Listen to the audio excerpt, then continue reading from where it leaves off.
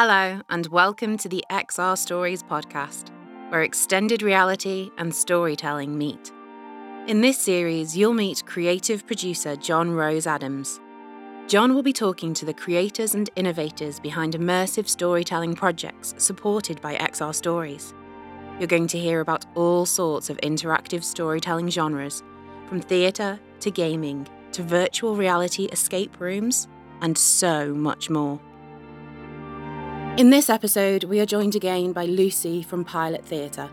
This time, she's telling John all about Traitor, a virtual reality escape room thriller that combines the digital world with live performance and leaves you questioning who you can trust. But don't worry, this is a secure line, and we won't be sending you on any missions until you have completed all your training. You can trust me on that.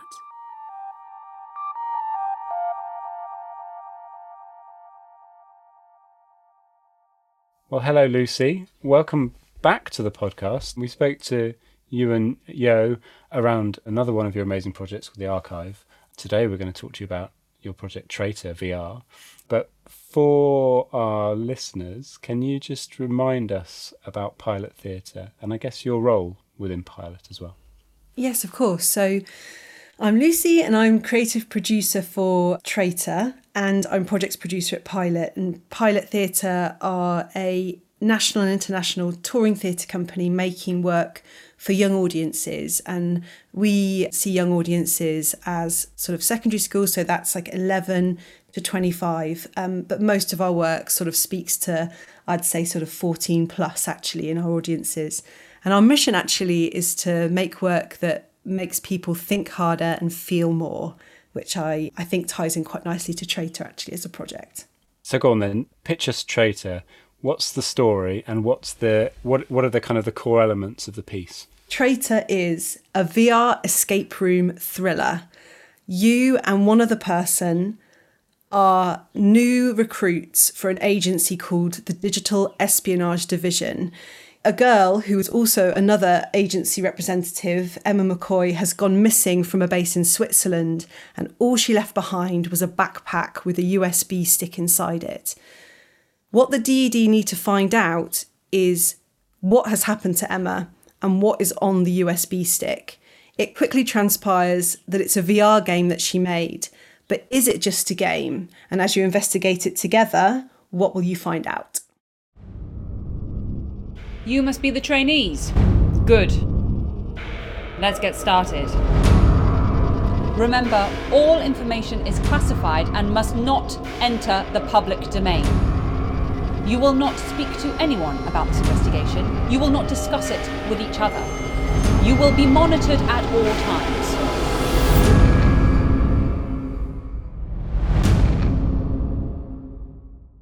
So you described it as a VR piece. So can you just deconstruct that for us? So it's a mixture of live action, theatre and VR.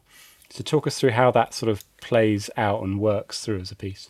Yes, so the VR element is actually used in sort of a way that a lot of VR isn't usually used. It's not there to fully immerse one person in a world.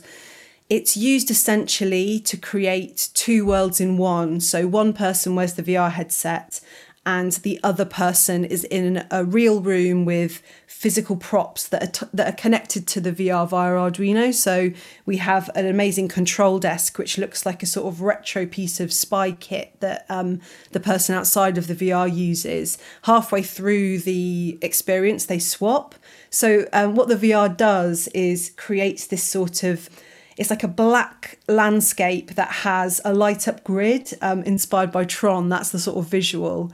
And it quickly transpires that things in the VR don't work without things in the real world, and things in the real world don't make sense without the things in the VR. So it's mostly about communication and using the sort of unusual fact that one person's in a headset and one person isn't to kind of push the story forward, and also kind of unfurl those ideas of trust between two people. Can you trust that they're telling you what they're really seeing and vice versa? And can you trust the person that you're meeting in the room when you enter? This is not a game. This is real. You've never heard of Unicorn before. That's because they don't want you to know about it yet. But when the time comes, it will be there in plain view. Unicorn. How long was the experience? What was the duration?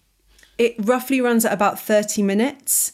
It's been a challenge for us, actually. It runs pretty tight now at 30 minutes, 25 to 30 minutes. But depending on people's sort of affinity with technology and sometimes puzzle solving, it can push the time up or down. If people are real escape room aficionados, they do it slightly quicker. And we have had audiences where we had one couple who wasn't one of Pilot's usual remit, but they were in their 60s, and to be fair, it only took them about 40 minutes, but it was a very different kind of experience. And that's the beauty of the piece, actually. It just totally depends on the relationship and dynamic between the two players.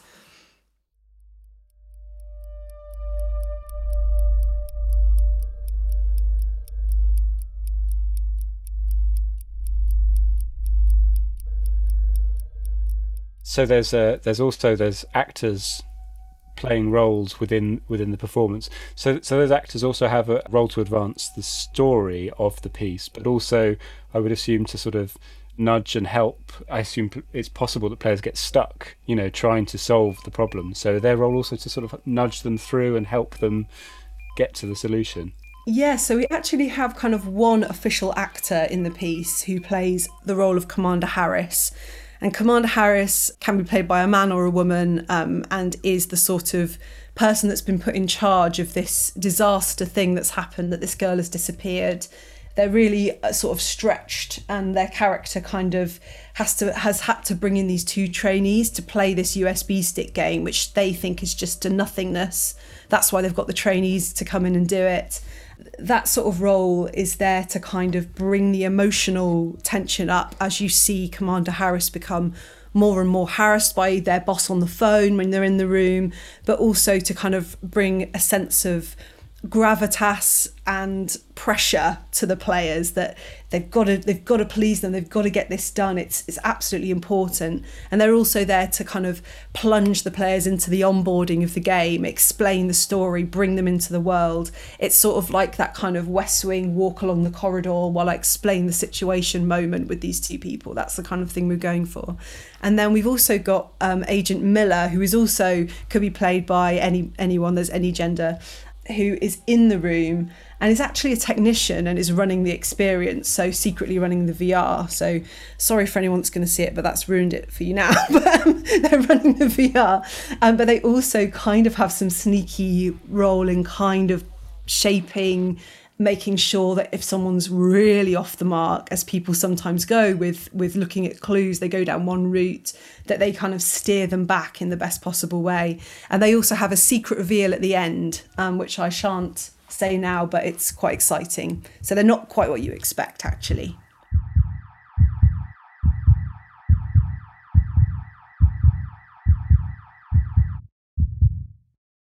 I've got a question around onboarding and VR. So for any VR experience, and whether that's, I guess, in a festival or it's a VR video game, onboarding a player in is notoriously nuanced and difficult, and it relates to how familiar the individual is with VR as a medium, whether they've ever used it before, but it's also to do with kind of where they get their expectations for what they're about to do from. So you're embedding a VR experience into another form of immersive experience, live theatre. I think you've probably got the best line on it. How do you do it well? Or what did you learn about how to bring people with it into and out of a VR headset and not break the magic? Well, I'd say it was definitely part of a big process, and like a lot of these projects that I've worked on, it was hugely collaborative. So there are many people that have the kind of credit for creating this onboarding, because it was a really thorny issue for us. So there was the writer, Richard Herford, Rebecca Saw, who was an amazing assistant developer on the project, Matt Stutter-Parker, who was the developer, and also Rachel Briscoe, who actually works for a company called Fast Familiar. She's a brilliant director and writer, and she came in for a kind of workshop day to work with us through this onboarding process as well. She actually came up with the technician having this slightly dual role as well, which comes into play with the onboarding. But the most important thing for me for the project was that I really did not want to break the world. I wanted from the moment you arrive at the experience, whether you're a festival or you're arriving at a sort of strange building that you've been told to meet at, that the first person you meet greets you as the trainees. You're not the audience. It's like, oh, you must be the trainees. We're so glad you've arrived. Put your stuff down. Come and join us. So it was all about storytelling, really. And that's really where the theatre element comes into it. And then what was great about bringing in that sort of Agent Miller role, which is the technician, is that they were allowed to not be over dramatic. They were allowed to not really be a big character. They could come in the room and go, oh yes, look, here's all the equipment. Have you worn a headset before, actually? I'm not sure if you've done that in your training yet. That might be a little bit early for you. If you haven't, let me just remind you or refresh you. So it was all part of that kind of story world of this idea that they were trainees brought in at the last minute. Maybe they know, maybe they don't. And it gives you a lot of freedom to kind of have all of that happen within the world of the story. And we also even had at the festival that we played at, the person playing Commander Harris stomping around on the phone while they were waiting to go in. And obviously at that point, the two audience members don't know that that's going to be the person in the show. All they can hear is someone that's obviously being really stressed on the phone about something bad that's happened at work. And so we were just trying to build that world because when I've been in VR before, the sort of weird physicality of the headset and everything can feel quite sort of alienating when you really want to bring a story into play. And I wanted it to be fully embedded in it. Of course, there's a VR headset here. It's essential to this whole thing kind of thing. And it's not like put it on and now we tell the story. It's like put it on because it is the story. And I think that was a really important thing that we kind of worked through. Yeah, that sounds incredible. And you mentioned a festival there. I think you're talking about Tribeca. Mm-hmm. Is that right? Yeah, Tribeca Film Festival. Tell me about that, because that's a great place to be at anyway, but an incredible place to present this kind of work. So how was that experience? Oh, that was an amazing, amazing experience for us. It was absolutely incredible. And when we were told that we were invited to participate in competition at the festival in New York, that was an amazing thing. And it was actually the world premiere of the piece, because up until then we'd done play testing with people, but the very nature of it meant that you needed real audience members to make it run. So really the first night was always just going to be the first time you ever did it with strangers almost. And that was amazing because we were amongst some incredible experiences from all over the world as part of their Storyscapes competition, but also part of the sort of immersive arcade that they had going. And we almost were given the perfect setup at the festival in that we had our own office room within this huge open warehouse space where other people had to build booths and everything for their tethered headsets. There was also someone that had built a huge sort of walkthrough set in there as well. We were actually given a really nondescript door in the corner of the room, and it was brilliant. It worked so well, and we just had a great time there. And actually it was a real treat to kind of play to American audiences, because the themes of Traitor are all about data protection and if your data is in the wrong hands, what that might mean, how data can influence our decisions. And to play it on that sort of international stage meant we got all kinds of different reactions from different audience members, and it was just an amazing experience. Such a great way to start off the project.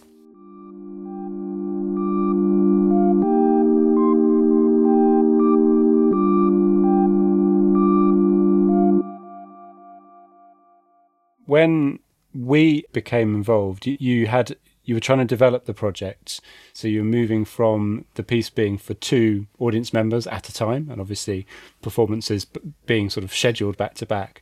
But what were you trying to achieve as your next phase?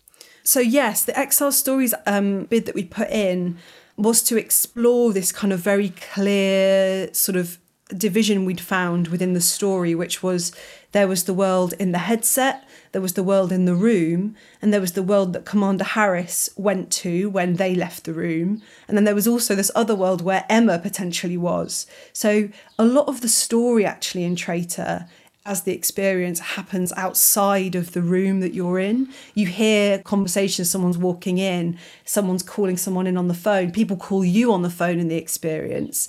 So there's this real sense actually that there's an opportunity to expand the world for a wider audience in a really valuable way. And so what we wanted to do with XR Stories was start researching with our audiences their sense of that world outside of the room and really digging into that idea with them. So we did 30 performances in 3 different locations, and we had audience members of all different ages come and experience it.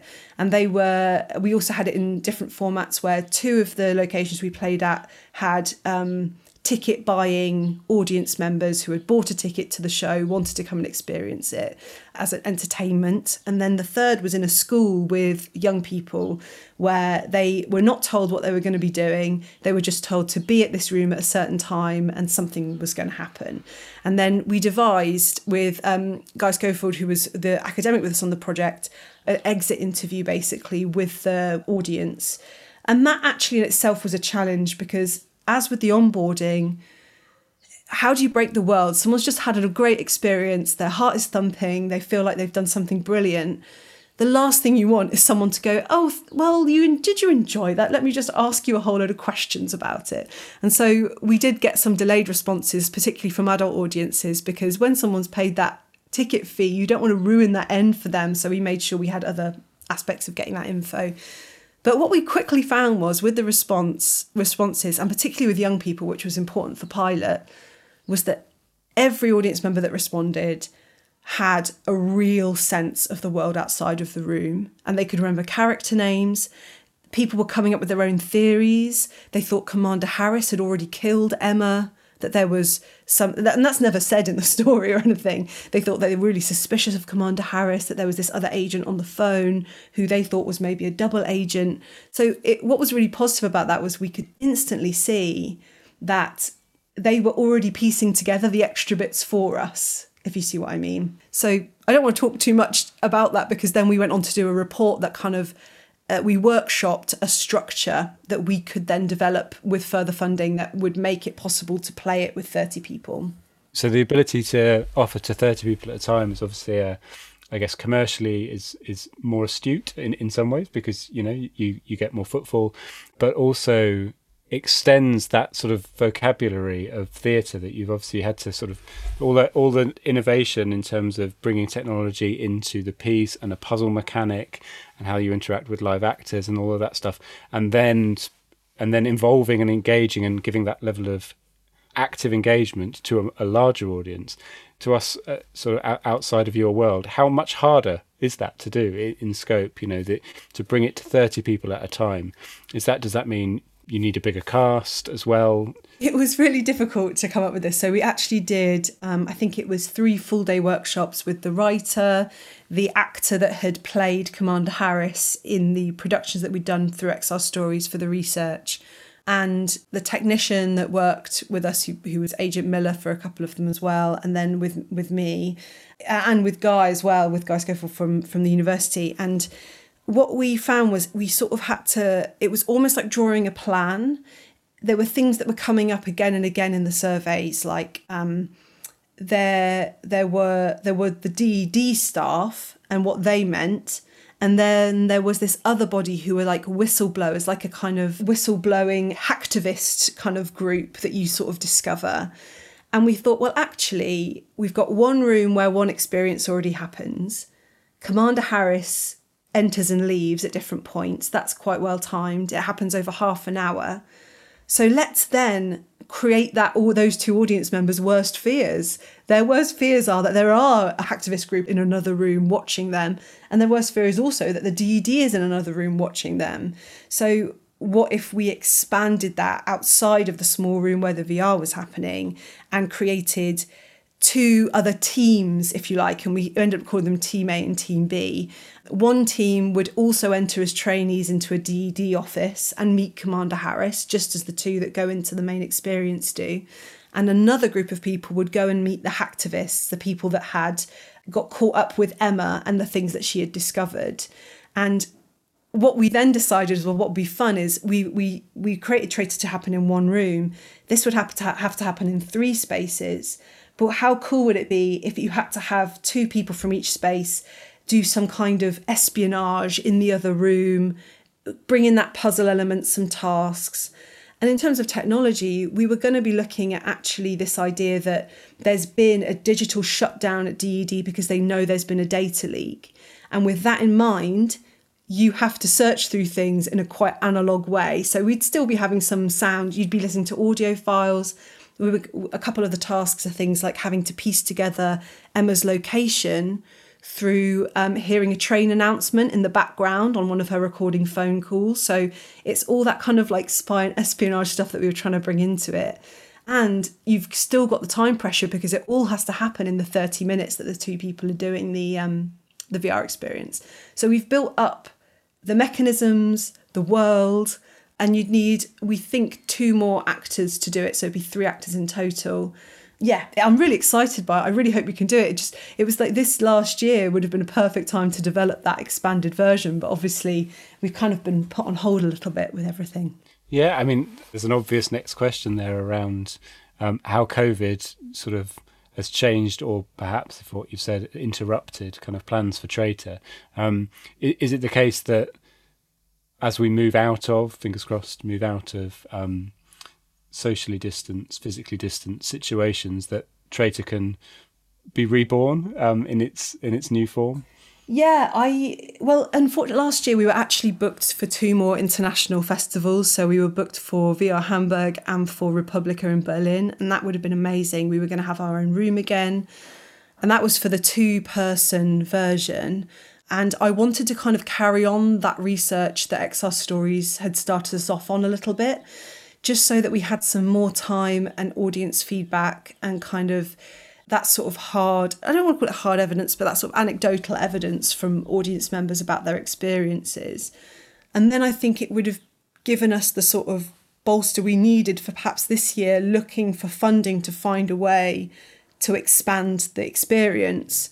So the beauty of Traitor is that, unlike a lot of our theatre pieces, it exists in perpetuity in our digital repertoire. So it only takes 1 actor, 1 technician, 1 van. It can go into a school on demand. It can be toured on demand.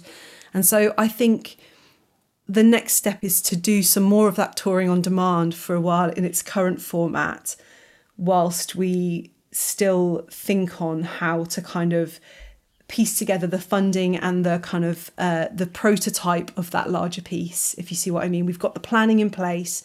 We just need almost like a practical trial.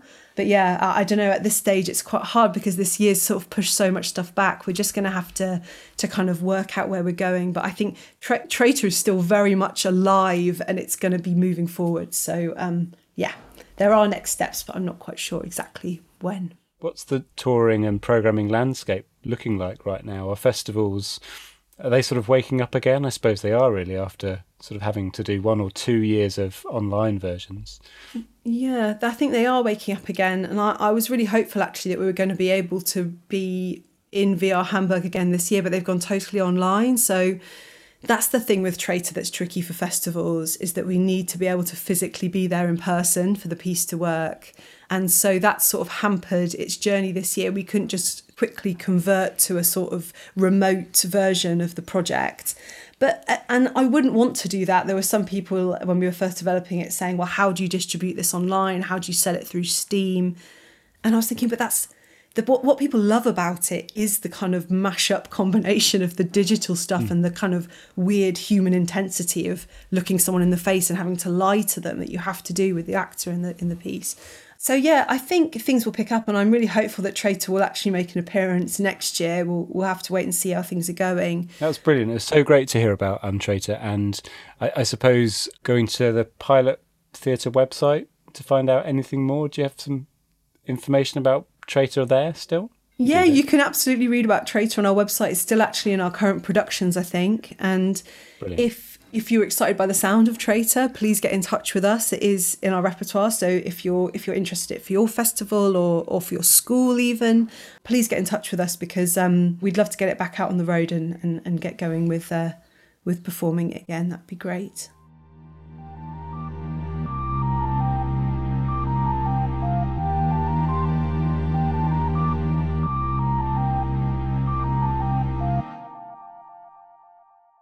Where do you think immersive interactive storytelling is at right now across sort of theatre? Is it Is your kind of work common in performing arts and theatre organisations, or are you still kind of like niche innovators? I don't think we are necessarily niche innovators. I think there are companies out there that have been crossing that boundary of theatre interaction and audiences, the way audiences interact with their piece for a really long time. Companies like Blast Theory, Coney, there's some brilliant theatre companies that have worked in this way for a really long time, actually. I think what is unusual about Pilot is that we have embraced digital technology in live performance, so projection, live streaming, and sort of looking at digital elements online. But for a company like us, who sort of act in quite a more traditional theatre sense, I suppose, in that it's bringing a show into a theatre, it is quite unusual for a company like us to start branching out in this way. And I particularly think it's important because a lot of the interactive and immersive work is quite often made for sort of more of adult audiences. It's not specifically made for young people. And that's not to say those companies haven't done that, because I know they have worked a lot with young people. But I think that what Pilot are doing is sort of trying to explore that space with younger audiences as well, and bring them along for the ride, kind of do consultation with them, work with them in a way, and really tailor these experiences as something that are exciting to experience. You know, your work embraces all kinds of technology, really, and I think you mentioned before about how the technology for you is not the most important bit. It's finding a technology that helps enhance your story. But of all the sort of technological advancements we're seeing, what ones excite you most at the moment? Yeah, I'm really excited about the future of VR, particularly trying to bring it to young audiences who maybe don't have access to certain technologies, and maybe outside of the gaming realm. I think it's quite exciting to bring storytelling into that world. But I'm also really excited about the idea of maybe looking at AI and sort of chat bots and things in terms of looking at storytelling, sort of that line between technology and humanity, and kind of making stories around that. I know a lot of people are exploring that area, but I think that there's something quite exciting to do with that. And I'm all for building new technologies into old familiar formats. Oh, that sounds so exciting. Yeah, advancements in AI and, you know, conversational interactions are so naturalized now. It's actually really kind of uncanny, and that wonderful moment when it's hard to tell. There's so much creative potential in that. Thank you, Lucy. Thank you so much for your time. It's so good listening to you talk about Traitor, and all of the incredible complexity that goes into producing a piece of theatre that willfully pushes boundaries in terms of what's possible with technology and what audiences are going to love and enjoy. So thank you so much for your time. Thank you very, very much.